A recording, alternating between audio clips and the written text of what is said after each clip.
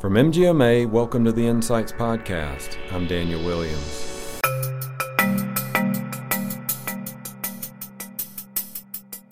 So with physicians having only limited time with patients, they must be armed with the right data, and we can't waste their time by giving them information that is not relevant or actionable. Having said that, the opportunity to improve coordination of care via technology is significant. That's Rob Tennant talking about how technology can help make healthcare more efficient. We'll hear more from Rob later in the show. We'll also talk to Keith Dressler about telehealth platforms, Lori Phipps about patient portals, and Andrew Yankee about cybersecurity threats and how to keep your data secure. That's all coming up on this episode all about health IT. But first, a word from our sponsors. Imagine being able to increase patient access through innovation, reduce turnover in your organization, or plan a thorough revenue cycle that reduces inefficiencies. Those are just some of the problems facing medical practices that will be addressed at this year's MGMA Annual Conference, October 13th through 16th in New Orleans. For more information and to register, visit mgma.com/BigEasy19. The healthcare sector is one of the biggest opportunities in technology today. Joining us now from our DC office is Director of Health Information Technology Policy, Rob Tennant. Rob's here today to talk about the current state of health IT. Rob, thanks so much for joining the podcast today. My pleasure. Now, you're Director of Health Information Technology Policy at MGMA. I just want to know, have you always had an interest in technology? Are you a techie, or where did this interest come from? Well, it's a great question. And I've always had an interest in technology, but certainly no tremendous expertise before I came to MGMA. But very soon after I started, I want to say about 2 weeks, we were having a staff meeting, and the boss at the time said, there's this new law called HIPAA. We don't think it's going to go anywhere, but who wants to take it? And nobody put up their hands, so she pointed at me. She says, Rob, you're now in charge of HIPAA.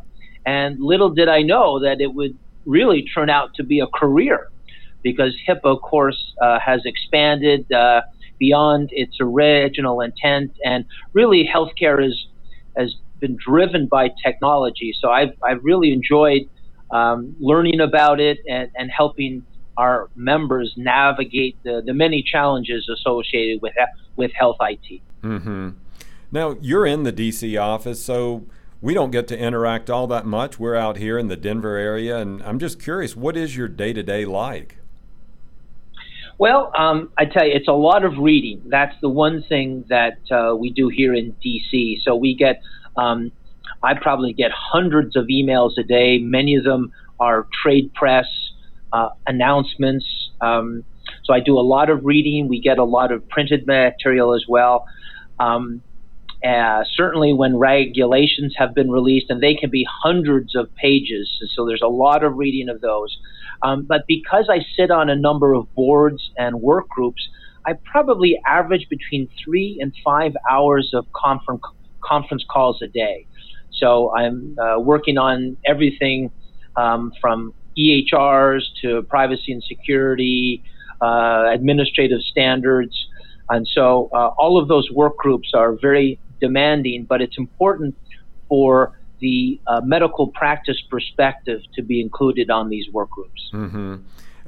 One part of technology, and it's a great thing, and it's also a burden. It's what you're talking about. It's so much emails. It's that noise that comes in. I know that our I know that many of our listeners experience that same thing, and they have to be efficient and productive in their job. So just from an expert like yourself, how do you sift through the noise? How do you know what's important and what's not, and then what to focus on? Yeah, it really just takes time. So there's a lot of repetition. So when something breaks, let's say the government releases a new regulation, there'll be a flurry of emails. And so you also want to pick your spots. So in particular, are there reporters or are there media outlets that you really enjoy or you trust their perspectives? And so I'll focus in on those. But also, one thing I forgot to mention, an important one, is I'll get member emails, and those rise to the very top. So I get a lot of questions from members on technology policy, and so of course those are very important to answer. And a big part of my day is answering those or phone calls from members or follow-up phone calls to emails. So being able to interact with the members is so vital, because it not only, I hope, helps the member, but it helps me to understand how these technology policies are impacting our members sort of on a day-to-day basis. Mm-hmm. Now, you've been with MGMA since 1997. You were talking about HIPAA hitting and you being involved with that in the early days, but what in the field has surprised you over the last 20 plus years? Because technology doesn't stand still. It continues to change. So what's something that's emerged or entered the fray in healthcare IT that's really caught your eye? Well, two things, obviously. One is the pervasive use of electronic health records in practices. When we were first starting to track EHR use in practices, working closely with folks like Dave Gans on the research side, we were tracking around 15 or 20% of practices, most of those being large ones, big multi-specialty groups. Now we're up probably close to 80% plus. And so that's been a huge change. One of the sort of negative changes is really the reluctance of health plans to embrace electronic standards and administrative simplification. While relationships between providers and health plans have certainly improved over the last 20 years, it still remains somewhat adversarial.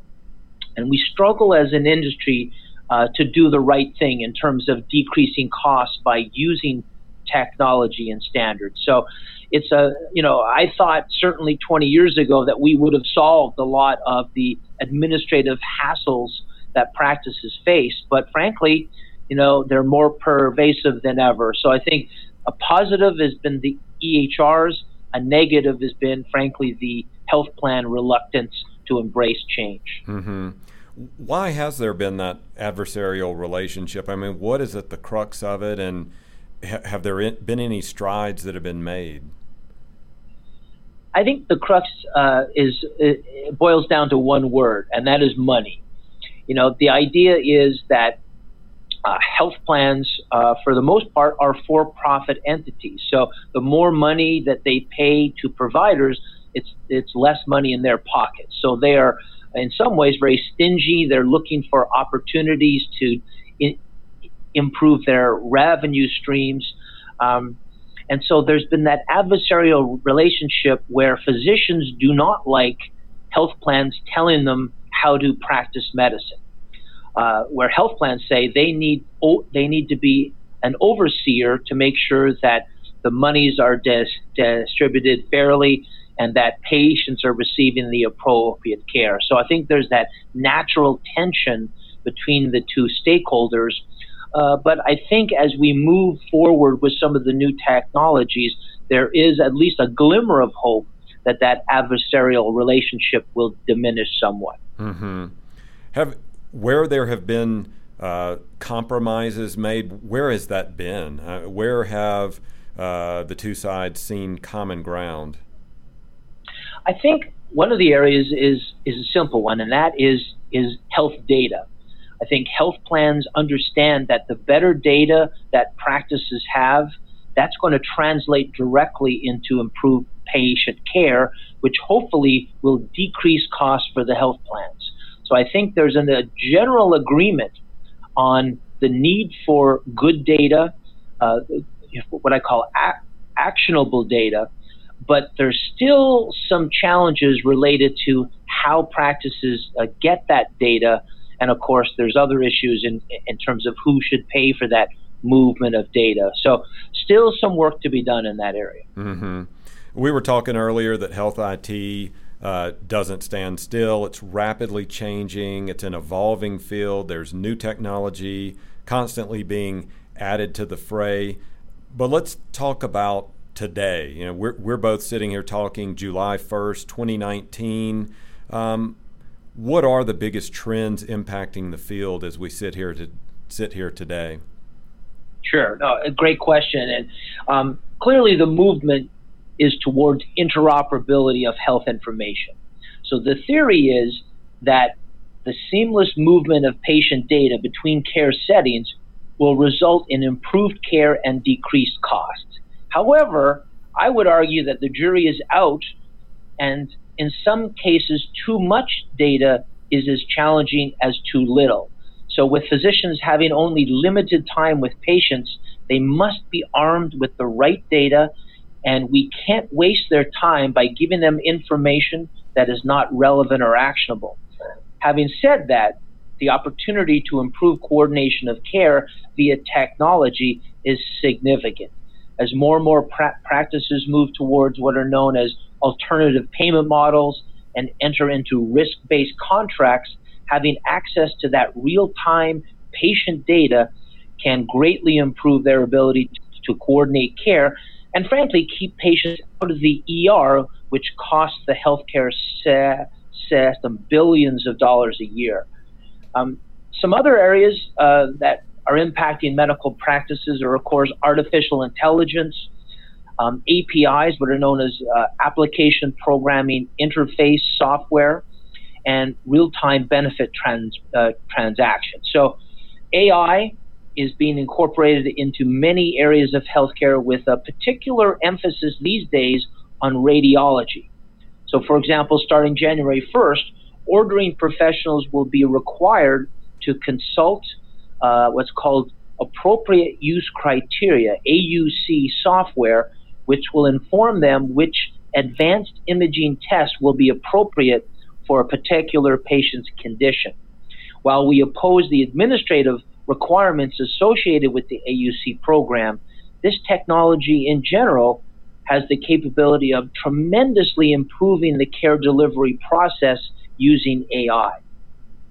Similarly, work is currently underway on a new set of standards for moving health information for both clinical and administrative purposes. It's called Fast Healthcare Interoperability Resources, better known as FHIR, and it leverages these API standards, which is really the backbone of apps that we currently use on our smartphones.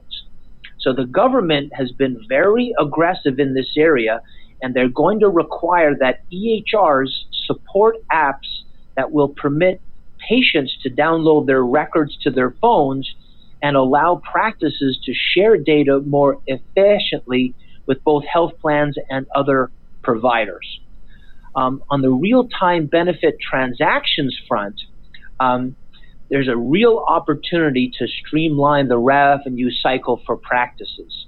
So these real-time transactions are now mandated for medications starting in 2021, but they're already available.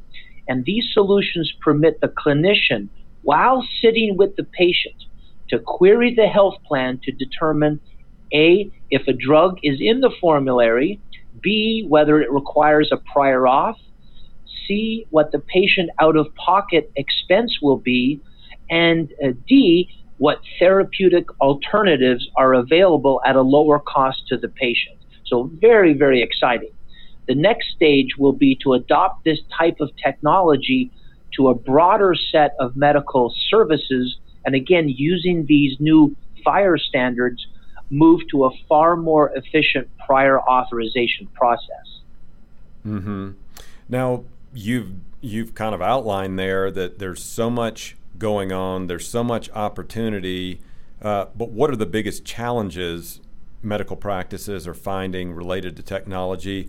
One of them you already mentioned was the money side of it. That is one issue, but what are some of the other big challenges that are inhibiting this adoption of technology that's out there or using it correctly?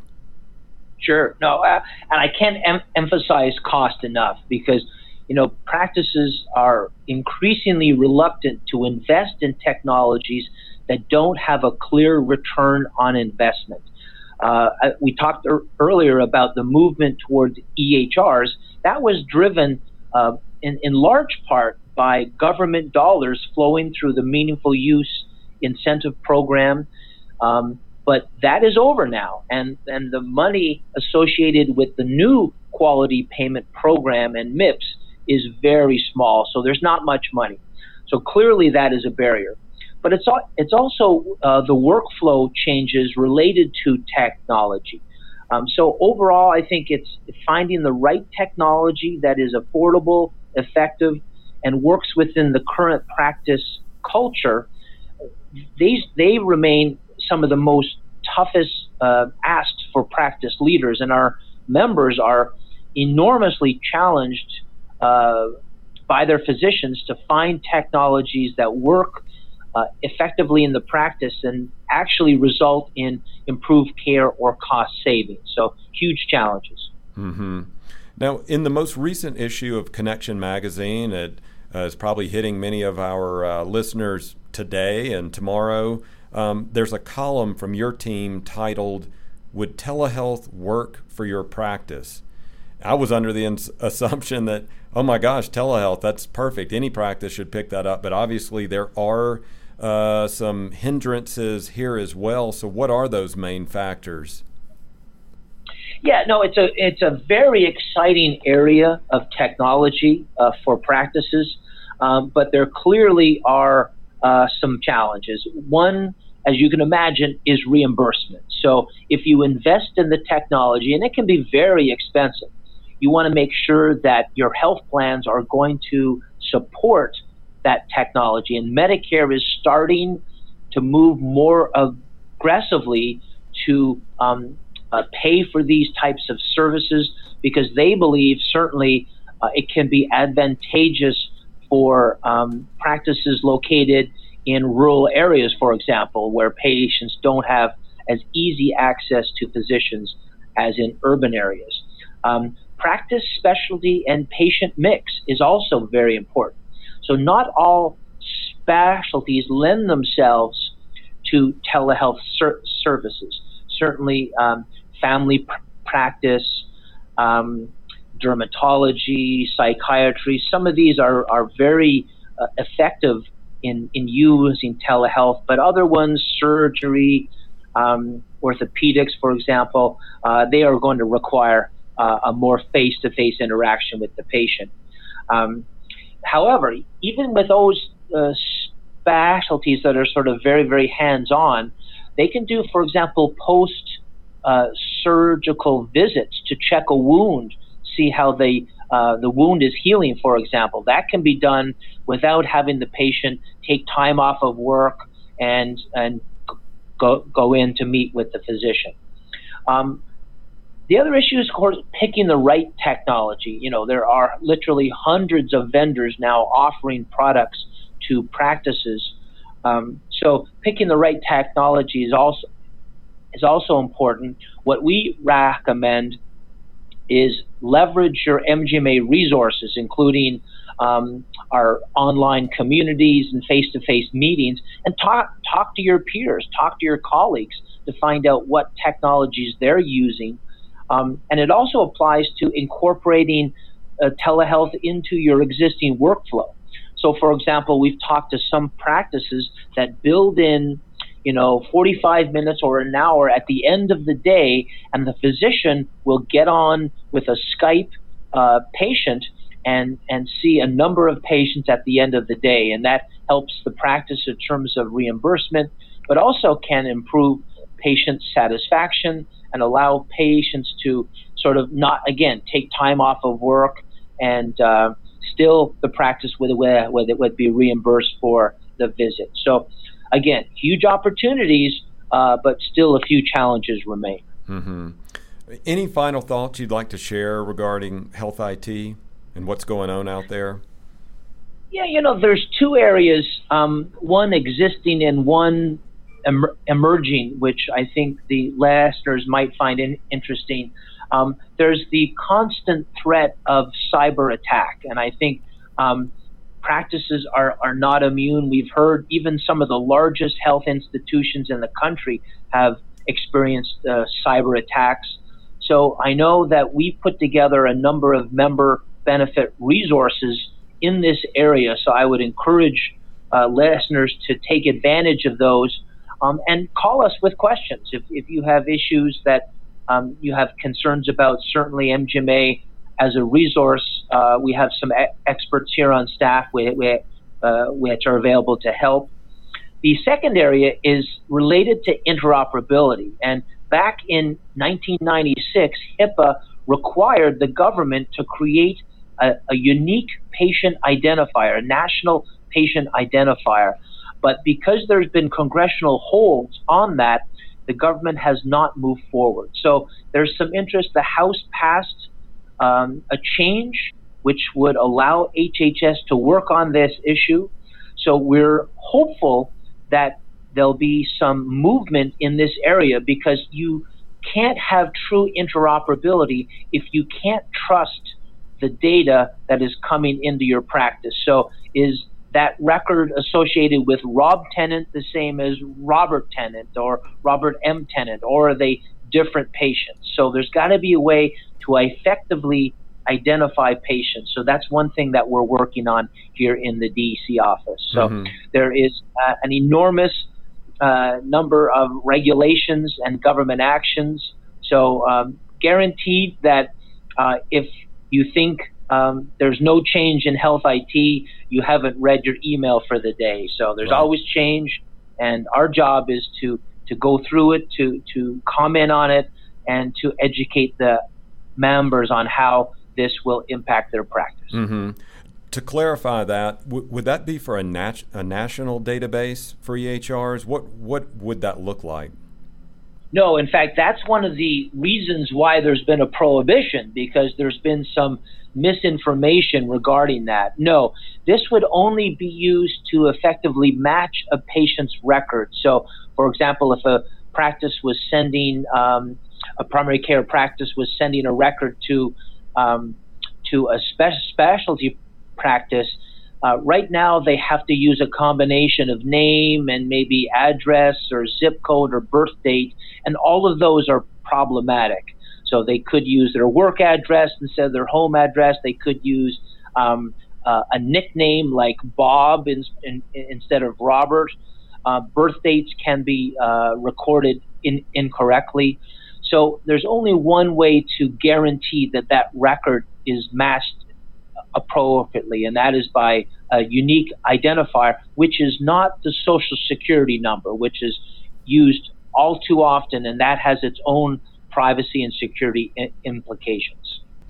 Is that one of the big issues that you work on, is developing the right information, try to dispel bad information that gets out there? You were talking about the national database not being the actual accurate way to talk about it. So is that one of your issues that you deal with on a daily basis? Absolutely. And you know, there's so much data flowing from the government, from the private sector. But I think one of our jobs is to remind the government that as they develop policy in this area, they have to take into account what I call the real world of healthcare, and that is how practices deliver patient care every single day in this country. And there is a tendency to look at health IT from the perspective of the Mayo clinics and the Cleveland clinics that have literally unlimited budgets for health IT. But if they mandate changes on practices, as one member, a physician told me, it comes right out of the physicians' children's college funds. So there has to be a recognition that any policies have to be effective, lead to better patient care or more efficient delivery of care, and have to be reasonable in terms of cost for practices. Okay. Well, Rob, it's been a pleasure having you on the show. Thanks so much for joining us and sharing these insights. My pleasure. Thanks so much for having me. According to a recent study, the average age of patients using telemedicine is 38.3 years old. However, retirees are the fastest growing segment of telehealth adopters. Here to talk about telehealth platforms in more detail is Keith Dressler, CEO of Rhinogram. Dr. Dressler, thanks so much for joining the podcast today. Thank you so much for having me, Daniel. Now, you have an amazing story with so many family members in medicine and healthcare. Tell our audience about that and how it influenced you to follow the path you're on now. Yes, I grew up in a multi-generational physician background home. My dad is a retired OB-GYN. He pioneered laparoscopy. He owned a hospital in his day as well. And I sort of knew that I wanted to help folks, but because I really never saw my dad growing up, he was always delivering babies, that I picked something that gave me plenty of time to be at home with very few emergencies. And I ended up being what my family would call me as the outcast orthodontist. So I'm an orthodontist because wanted to help folks, but more importantly, I wanted to have a home life because my dad basically married medicine. Mm-hmm. Now, so I wanted to follow up with that then. So do you still run your medical practice, or are you currently focused strictly on your work as an entrepreneur? Well, I actually do both, and I need my practice, and I consider my practice as the laboratory for my entrepreneurial activities. So let's say for Rhinogram, for example, it all came out of a need that I have in my practice, but it's not just me. As you mentioned, I've got my family members, cousins, all physicians, all different types of physicians, and they have the same access to my practice problem that I was having, or patient access problem that I was having. So I knew I was beginning to solve a problem that not only would help my particular practice, but would help all of the medical practices. And it all stemmed from the fact that communication has changed over the years, and what was occurring in my practice was my nurses, if you will, were being texted by patients that were friends of theirs, and my nurses were texting back, and I had no idea this was going on, and they were exchanging x-rays, and my nurses were basically giving treatment advice, and I saw none of it. It was all on their personal cell phones. And so one day I asked one of them what they were doing, got them all together, and lo and behold, every one of them are texting with my patients. So I knew there was a big, big problem. The other thing that I found out was I'm very first to market. And when Facebook business page came out, I was one of their beta users as a doctor. And they didn't tell us, but they put Messenger on it one day, and the next thing you know, lots of messages are coming in, and I had no idea they were coming in because they had no notifications tied to them, and I was delivering what I would consider very poor customer service, and because I wasn't responding, didn't even know that it was there, and so I realized there is a big, big need to put everything in one place and to protect it and to have it where you own all the data, not the data being spread all over the place on your staff cell phones, even on your own personal cell phone. So hence, Rhinogram was created. And because I practice, the beautiful thing about what we can build is I've got my staff that we always see the first versions of everything, and they will tell us right out of the gate, is it user friendly or is it not? Do we need to make this change or that change? And then we get feedback instantly from patients as well. So we know how to actually build the product, enhance the product in a way that's like no other, that's really, really friendly to both your staff and your patients.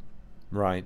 So where did this entrepreneurial spirit come from? You're trained as a doctor, but you also clearly have this other side of the brain that's always looking to develop different types of business lines. That's really interesting. I mean, even before Rhinogram, you were involved in another venture as well, weren't you?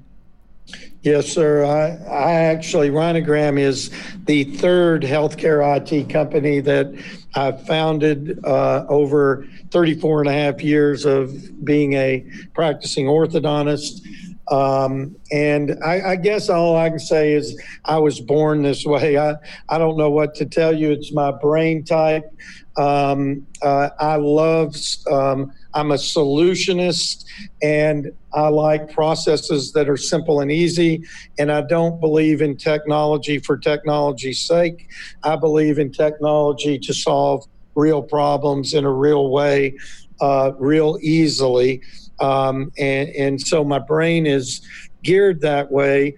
And my mind has always thought, how do I make the processes as simple, easy, convenient, and efficient as I can with every process that's involved within my practice and to patients. Okay. Now, let's back up then. What year did you decide to form Rhinogram? When did that happen?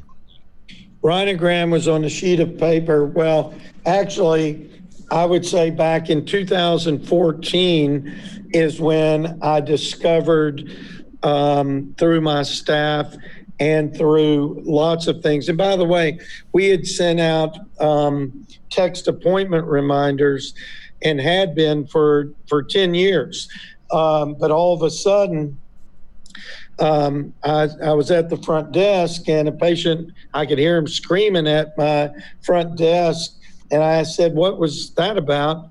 And they said, well, they got a text reminder yesterday about their appointment today. I called them because they missed the appointment.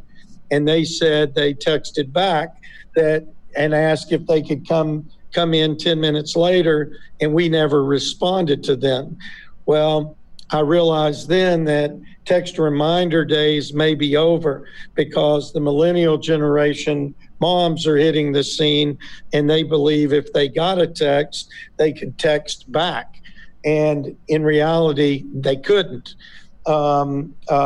So I began to look anywhere and everywhere for solutions. I even called my text reminder company and every text reminder company out there to see if there was any way to change this flow, change this process, and there wasn't. So that's when I began to think I can solve the problem myself if there's nobody else out there that's looking at solving it. So that's what was the impetus of getting me looking at this in a different way, because I knew I was legally responsible for all communications, but I didn't have access to all communications if they're sitting on my staff's personal cell phones. So at the end of 2015, I actually went out after I did all my research, looked at the market, and felt like the opportunity was there. We were probably a little ahead of the curve, but I like being ahead of the curve because you can innovate and create even better when you're ahead of the curve than if you're trying to catch up to the curve. So I began to raise money to begin Rhinogram at the end of 2015. We had our first version probably June or July of 16 that went into my practice. it wasn't near ready for the market yet, and it took us about a year to get it ready to take to market. And we went to market the end of March of 2017 with our first version of Rhinogram. Mm-hmm. So that's sort of how it all evolved. Right. Well, as we know, technology is always changing, always evolving. So what does telehealth look like since 2017? What changes or new evolutions have occurred in that time span? Yeah, the great thing is it's beginning. We're at the very beginning of telehealth, even though things like Teladoc and Doctor on Demand, et cetera, have been around for 10 plus years. The market itself hadn't been ready, but they're waking up to it, especially the asynchronous part of it. Teladoc is more of and the like, because there's numerous companies, are more video end-to-end, one facility to another facility type of telemedicine type of things, where asynchronous, which is store and forward type technology, where maybe you could take a picture, send it in to the doc from wherever you are. You don't need to be at an accredited facility there.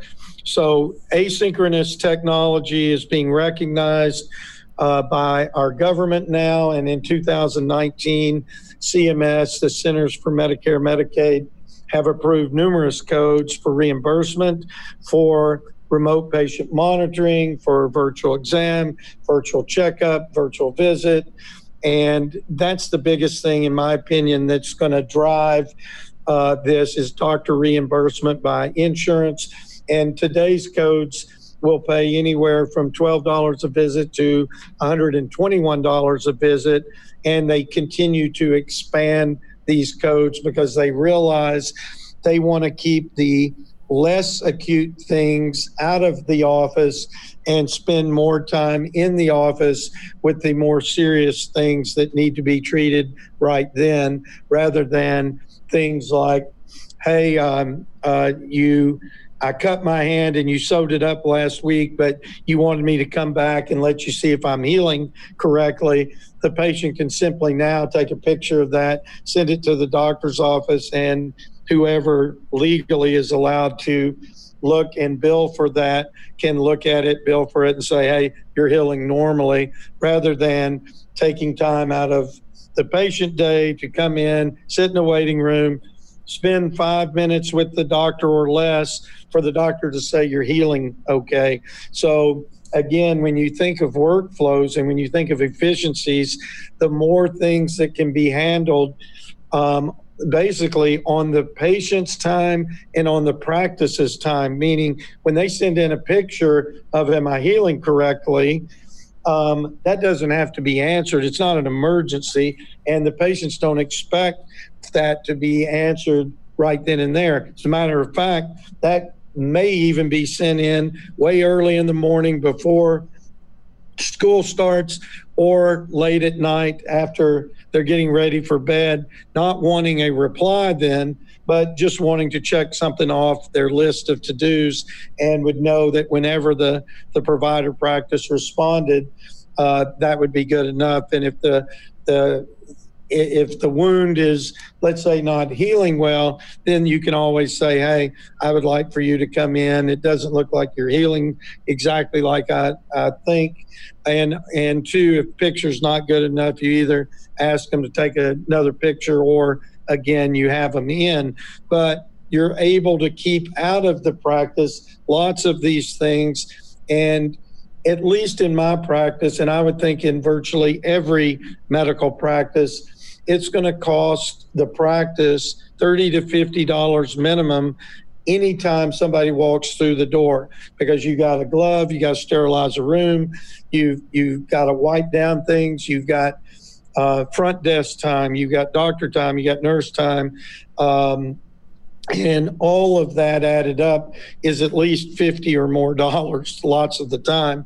And yet you can't really bill that kind of pricing. So docs are probably, in my mind, losing money when folks come in for those type of visits. And with telehealth, you don't have to sterilize anything. You don't have to go to those expenses that you would normally have if the patient walked through your door. Right. And the bottom line is always top of mind when making decisions, and wanted to dig a little bit deeper on that then. So what is the financial impact telehealth can have on a practice? What's the ROI? Let's look at the numbers a little bit. Yeah, well, we can tell you from all of the practices that use Rhinogram that they will tell you that there's three big value propositions that they all see. Number one, because of how we believe in meeting patients where they live, meaning the patient is given a HIPAA-compliant textable number, so the patient can text in.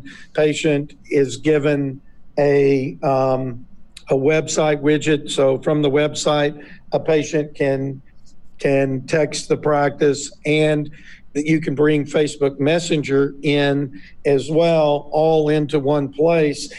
Acquiring patients have increased, meaning new patients have increased 10 to 30% or more on average with every practice that's using this type of technology. That's the first value prop. The second value prop is you don't want to lose patients that you've acquired. They love, and when I tell you love, they absolutely love being able to communicate with you the way they want to and when they want to. So you will have a greater retention of your patients like that as well. And then, as I mentioned in the previous little question, you're going to be able to be paid $12 to $121 for these less acute visits by the Center for Medicare Services. And then last but not least, every staff member is given back 1 to 2 hours of time through efficiencies created by this type of platform. All added up, and I'll tell you too, for those practices that have a high number of Medicare, Medicaid folks, we have a pediatric practice that is now doing 18,000 text messages a month. They have tripled their engagement with their Medicare, Medicaid patients. And that's because instead of voice calling them, they are texting them. So where you don't get them and you spend hours and hours and hours of time trying to get somebody, you don't spend that time. Okay. Now, you've explained that the ROI is there, that the adoption from the patients is there. They want this ability to be able to communicate with their practice through virtual communication or some form of technology. So what are the biggest barriers or impediments to telehealth adoption right now in 2019? Well, I think the biggest impediment, I would say, is education of the provider practices, and like anything else, willingness to change for something better. Because what really I view telehealth to be, or what at least the Rhinogram platform to be, is basically replacing the phone call. So anything and everything that is voice called in can now be texted in. And I believe the world to be, over the next 10 years, it's going to be 70, 80% text, social media message, whatever you might want to call that, to a practice, and voice is going to represent maybe 20%. I don't think voice will ever go away. I think that it's just going to be used much, much less than text is.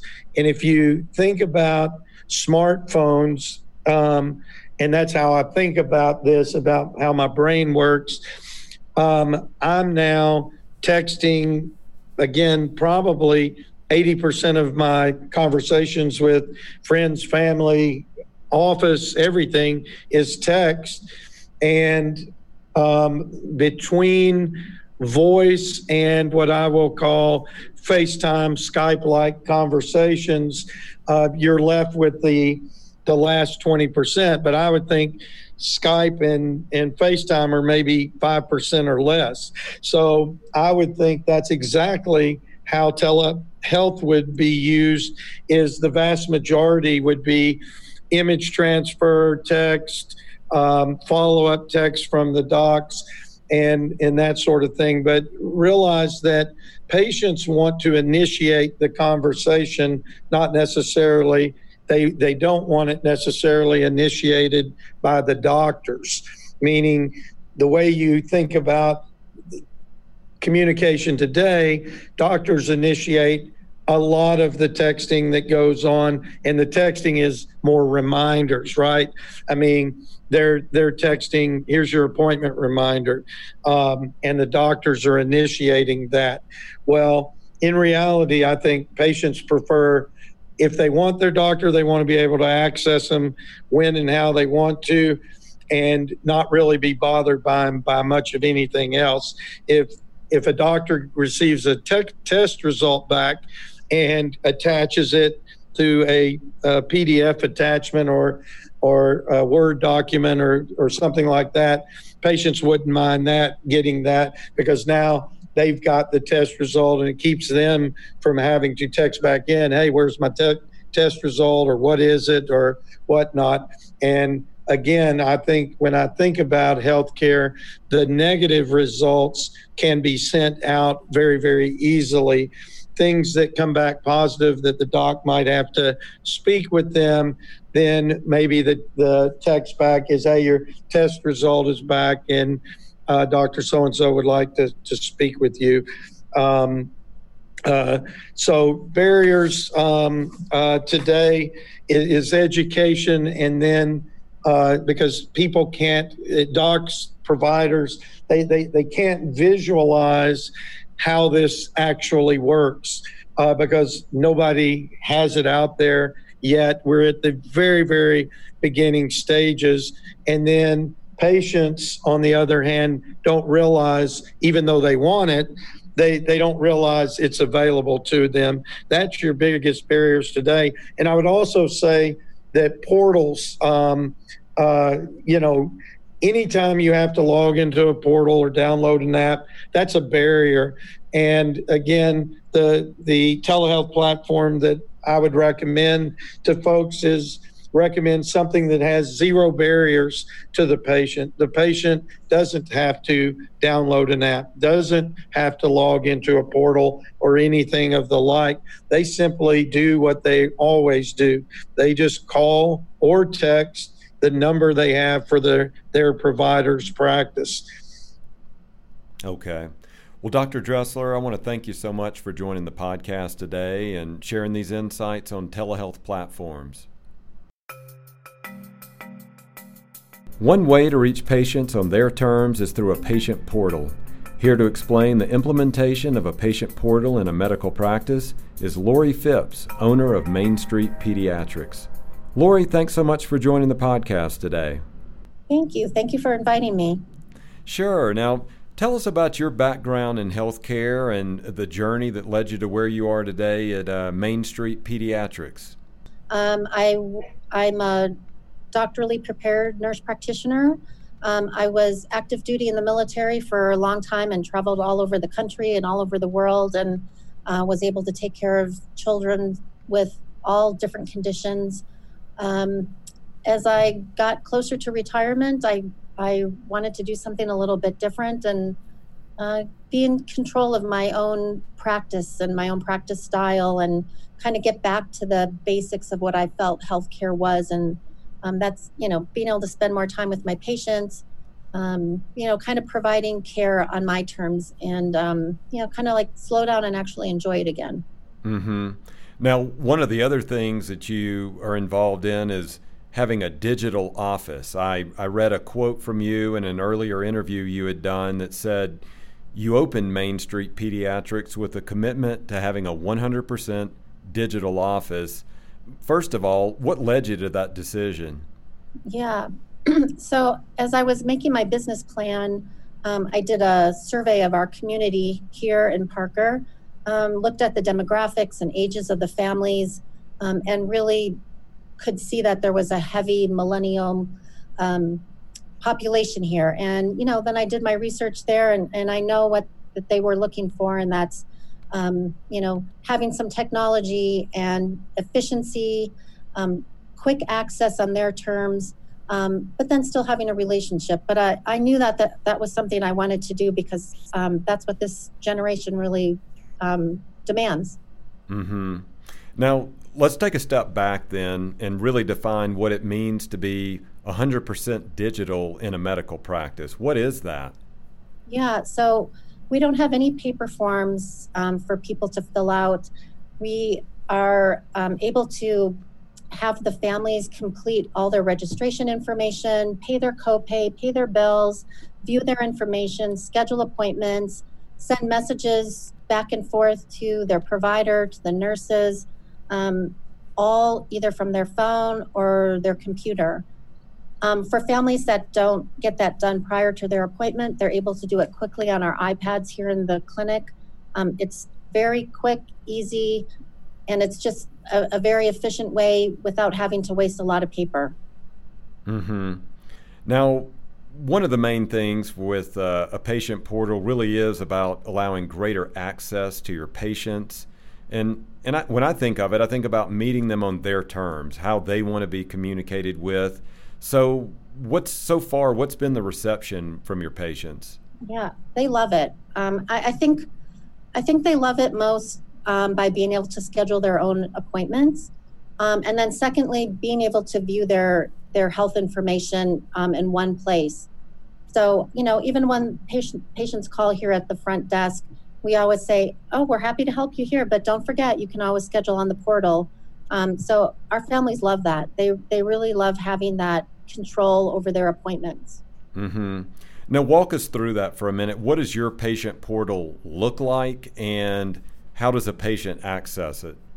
Yeah, so it's every patient that's registered is automatically given portal access. It's something very quick. They get a password, they set it up, and it's just a website that allows them to schedule their own appointments.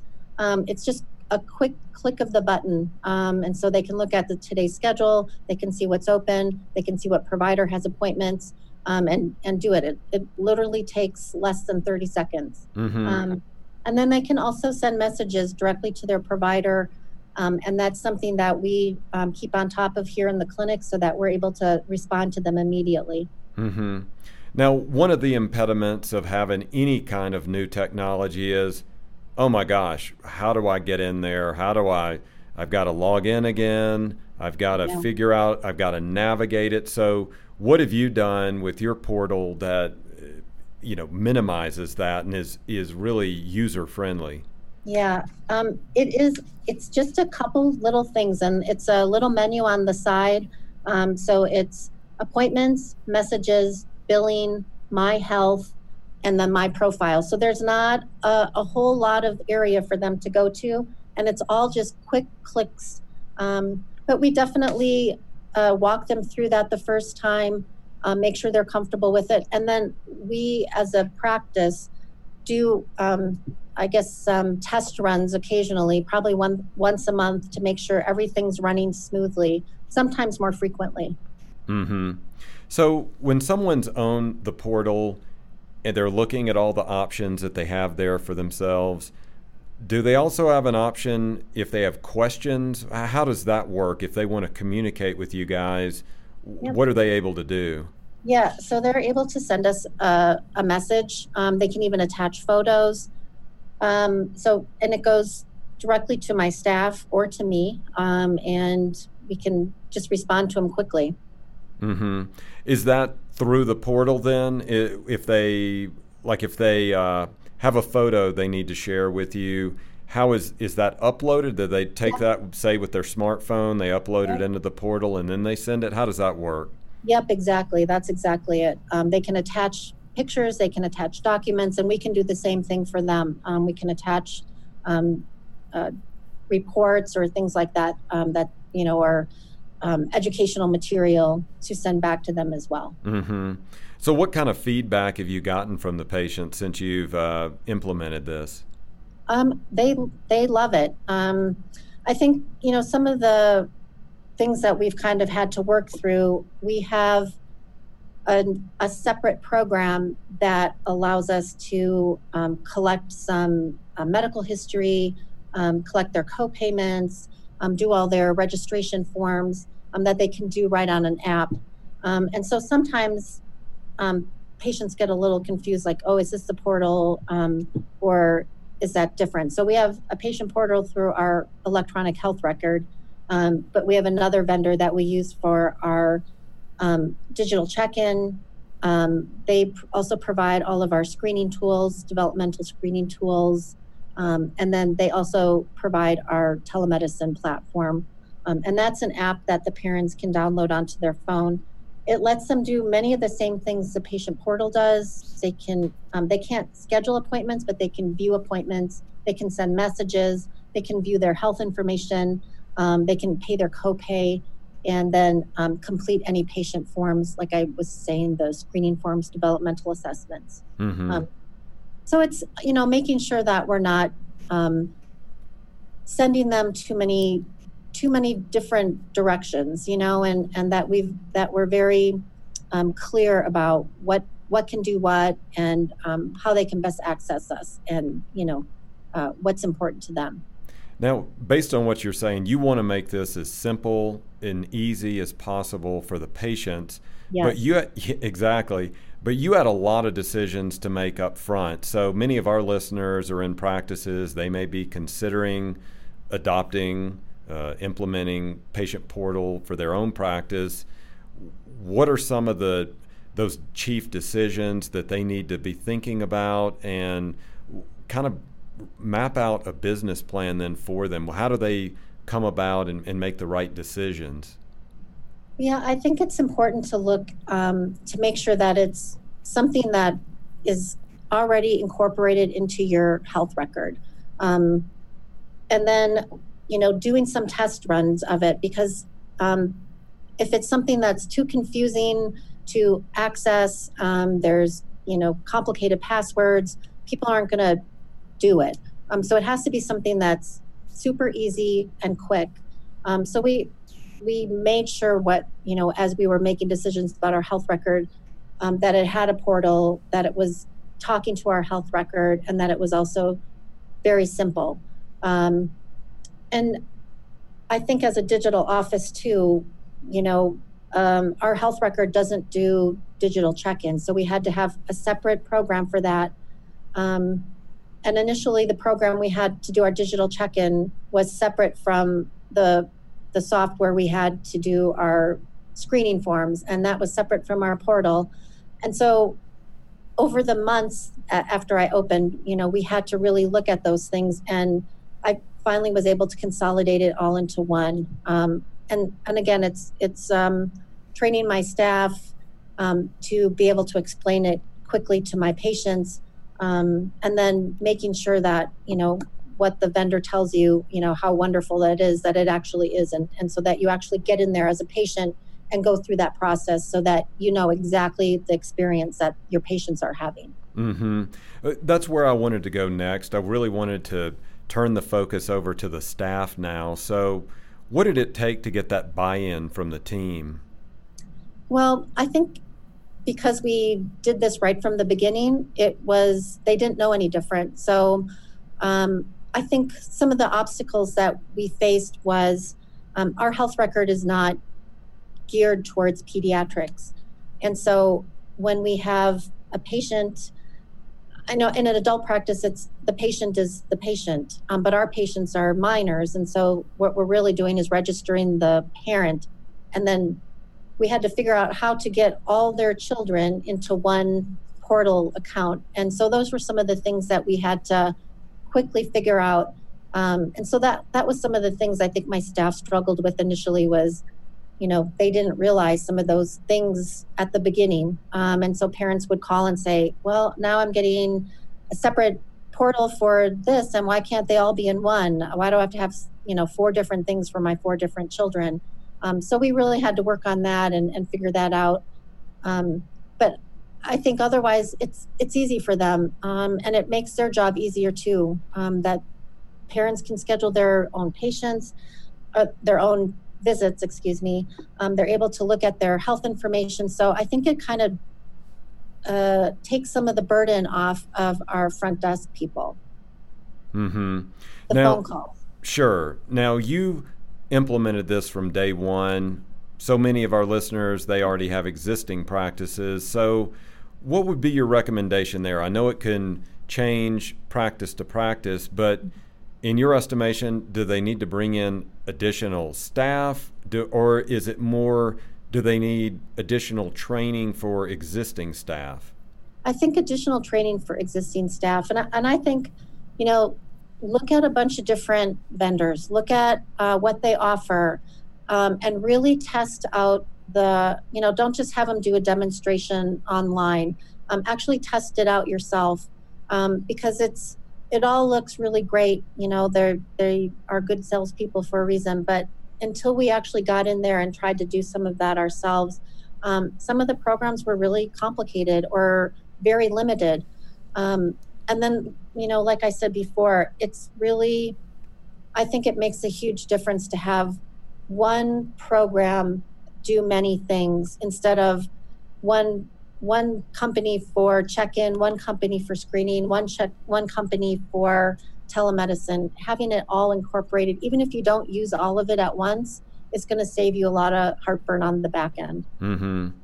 Now, you said you had to do some training for your staff as well. What is the learning curve? What does the training look like? Well, I'll tell you, I think my staff, they're all a lot younger than me. They're all very digitally savvy. So it was actually, I think it was really quite easy. It's once we kind of found the workflow, it's been a piece of cake. It's really so easy, and it's just, it's so much better than having everybody sit here with clipboards of stacks of paper and scanning them in. It saves everybody so much time. When did you actually implement the portal, and how have you been able to measure it since it's been in place? We started it right from day one when we opened. We meet with our electronic health record account manager quarterly.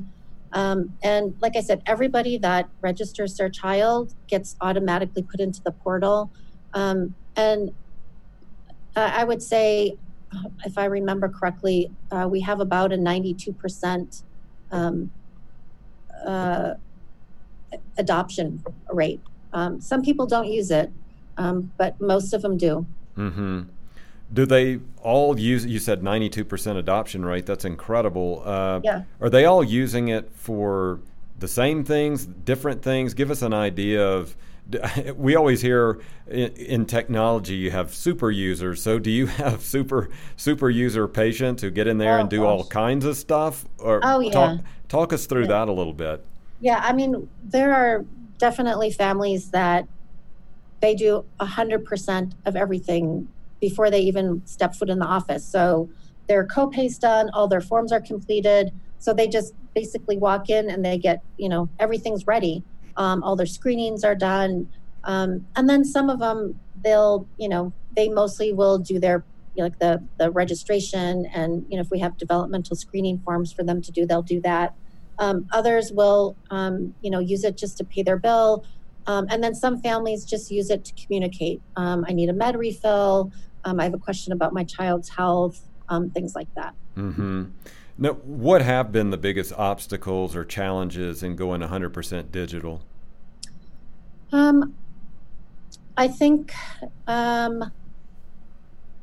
making sure that it's always efficient, that there's no glitches. And so we test drive this very often.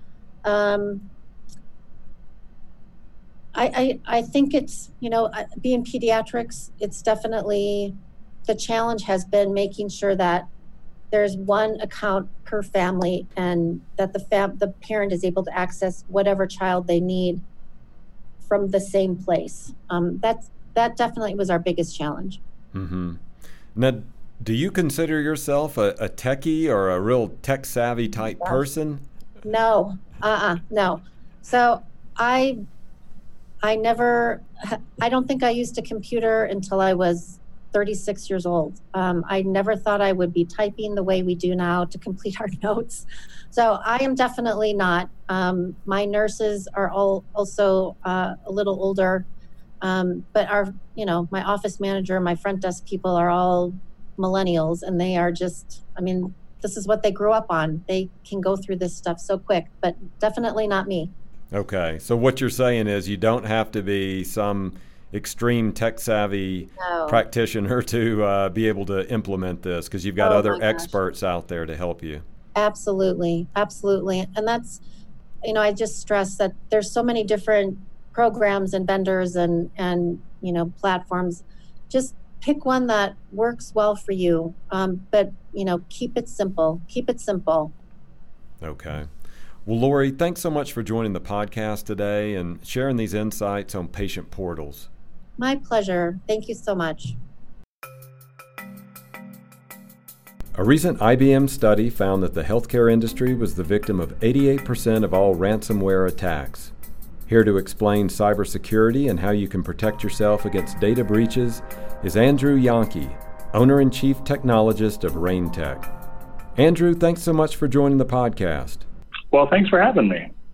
Now, tell us about your career in healthcare and cybersecurity. How did that come about, and how long have you been involved in this side of the business? Sure. Well, pretty much my whole career, about 20 years now. And my first job in healthcare IT was actually, I was referred to it from my teacher in Microsoft certification school. So I'd gone to get certified by Microsoft in the late 90s.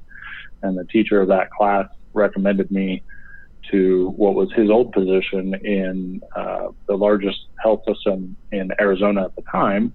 And that's when I got my first job. So I was the system administrator of the Health Information Management Department, and started RainTech actually about 3 years later after moving to Colorado, and have been providing IT services to healthcare organizations of various sizes and types ever since. So that's kind of how I got into it, and I've always enjoyed it. It's a very demanding vertical industry. Doctors and patients and healthcare obviously are of the highest priority, and I think that being able to provide IT services in that arena helps make us among the best out there. So that's why I've always enjoyed it. Mm-hmm. We're going to cover cybersecurity and all its facets, all the different kinds of activity that can take place, from security breaches, what practices can do. But if we can back up for a second and just give us a basic definition. You're the expert in the field. What do you mean when you're talking about cybersecurity, and really what all does it encompass? Well, that's a great question. And the answer these days is layers and layers and layers. And to have multiple kinds of security mechanisms in place that are overlapping in one way or another across the IT infrastructure. So most people think of cybersecurity like antivirus, or what we call endpoint protection, which is certainly part of the security picture, but it is not the end all be all. In fact, it's really the last line of defense, and we want a lot of other layers of defense to be defending users and networks before it ever gets to the workstation itself where the endpoint protection is. So that means having fully licensed next generation firewalls, for example, inspecting traffic, looking at what's going in and out of the network, looking at where traffic is coming from or where it's going to, and working in concert with other layers of security to determine what's going on there. Mm-hmm. Now, some of our listeners may have experienced security breaches, and certainly we read about these major breaches in the news, whether it's in healthcare and consumer goods, those type of places. But what are some of the numbers that you have? Do you have any statistics on the extent of the breaches that are taking place out there? Sure. And they're absolutely getting worse. Now, 2015 was a real outlier for volume of data breaches by size and number of records. There was a lot going on, and most of the data suggests that China was particularly active in affecting a lot of breaches in 2015. But generally speaking, going back about 10 years or so, the trend is definitely on the rise. And so in terms of individual records, for example, in 2018, that was over 8 million individual records exposed in hacking and IT incidents. For example, the records exposed in unauthorized access or disclosures, which is a little bit different than hacking, was also over 3 million in 2018, which was a very sharp increase over 2017. And that speaks actually to another pretty interesting statistic in healthcare, in that healthcare is the only vertical industry in which a majority, it's a slight majority, it's only about 53% or so, but a slight majority of the unauthorized disclosure of records is actually internal to the organization. And so that can be things like curious employees that are just looky-loos and going through to people that are actually stealing information right out of the database to either go perform identity theft themselves or to feed that data to a third party that might be doing it. Mm-hmm. That's pretty fascinating that healthcare is the only industry, as you're saying, where that takes place. Why is that? Has there been any study as to why healthcare has been particularly troublesome on the kind of the inside jobs, so to speak? I don't know if there's a study, but I can tell you the reason that I would suspect that it's the case is that in other vertical industries, if you look at finance, for example, the access to records is audited and even controlled much, much, much more closely and tightly than it is in healthcare. So if you look at an average provider, a specialty provider, or say somebody that's got a half dozen providers under one roof and maybe 50 or 60 employees, in that case, if you're not working with a top level healthcare IT provider who can and does encourage and work with you to tighten access down, then in most cases, most of those users have the same level of access. And if a user does go poking through the database, maybe they start searching for records of their friends or family member or their neighbor or somebody that they don't like. They have the ability to do that because it hasn't been removed. So when you make something available to people and it's not policed or tightened down very well, then it does seem to lend itself to people who end up going in. And again, whether it's curiosity or they're actually using it for identity theft, those numbers break down a little bit further from there. But in every other vertical, the majority of exposed data does come from outside malicious attack. Now, again, in this case, it's only slightly, we're only talking about a 6-point swing between the internal exposure versus malicious attackers. But I think that's why that's the case in healthcare. Mm-hmm. In a recent presentation that you gave, you talked about the biggest myths regarding cybersecurity. What are those? What are the myths? Well, the biggest ones for sure that I think are the most dangerous are, for one, many people believe that either their organization or their technical footprint is too small to be a target. And while there are some kinds of attack, particularly ones that involve social engineering, for example, where somebody might send a very targeted email to a specific user in an organization, and it's designed to look like it's an email from somebody else in that organization, maybe.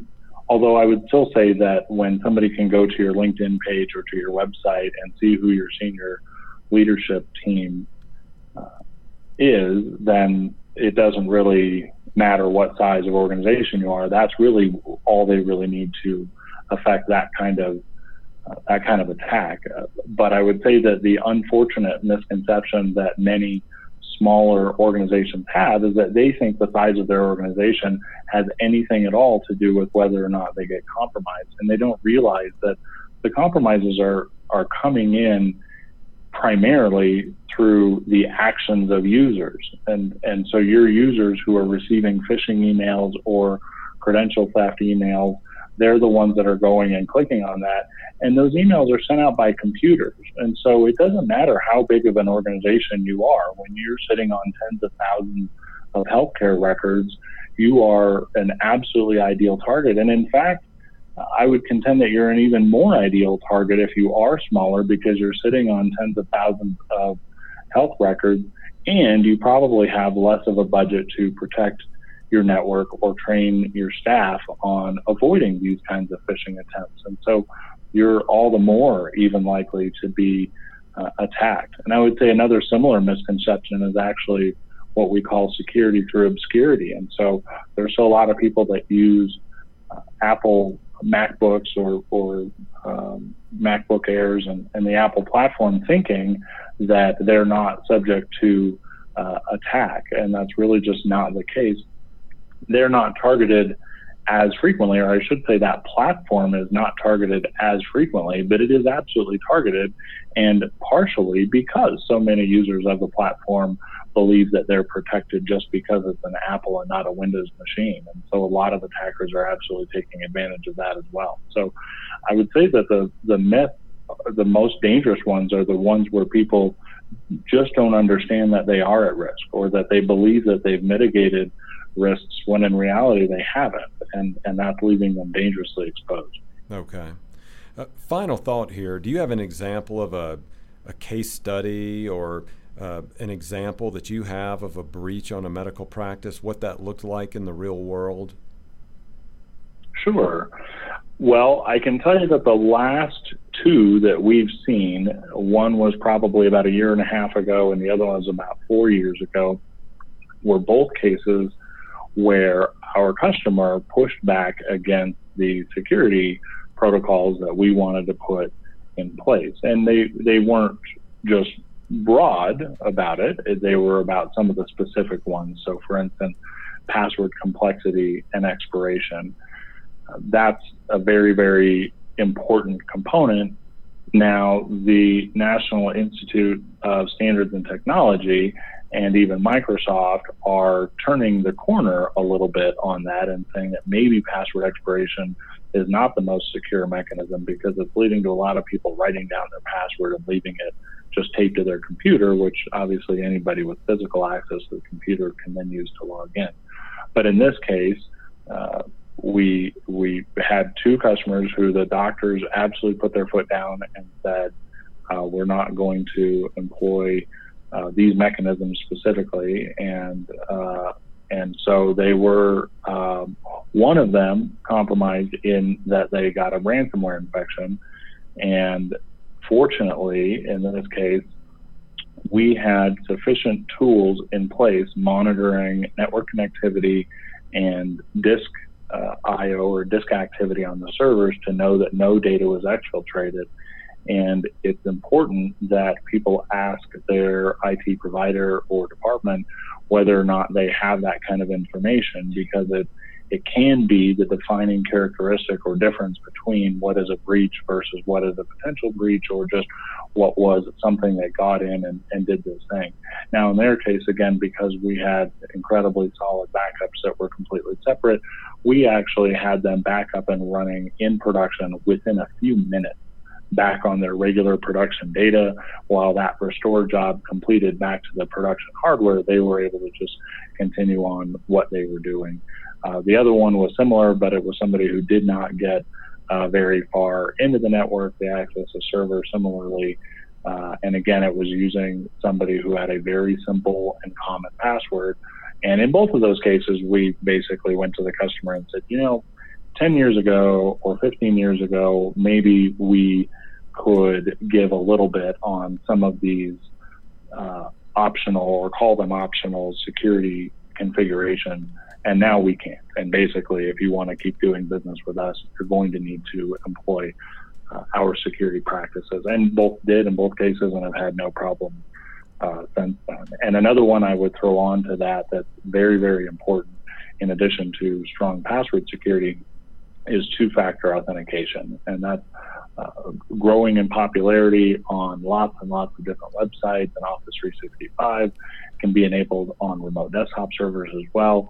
And it's very, very important. And penetration testers, which are basically hackers that you pay to find vulnerabilities in networks, will tell you all day long that two-factor authentication will do more to stop people from gaining access to your network than almost any of the other things that we talked about. Because even if they do get some credentials from a user, as soon as they enter those correct credentials in that would normally give them remote access to a system, now they're faced with a second factor authentication. And basically that user is getting something on their cell phone that says, here's a text message with a code, or you access an app to allow it. But in either case, they now know that somebody's compromised their credentials and that attacker never got in. Okay. Well, Andrew, thanks so much for sharing these insights on cybersecurity. You definitely have opened my eyes, and just thanks so much for joining the podcast today. Absolutely. It is my pleasure. Well, that concludes our episode on healthcare technology. Thanks to our guest, Rob Tennant, Keith Dressler, Lori Phipps, and Andrew Yonke. If you like the show, please rate and review it wherever you get your podcast. We love hearing from listeners about the show. You can email us at podcast@mgma.com. MGMA Insights is presented by Craig Weberg, Declan McGee, and I'm Daniel Williams. Thanks for listening.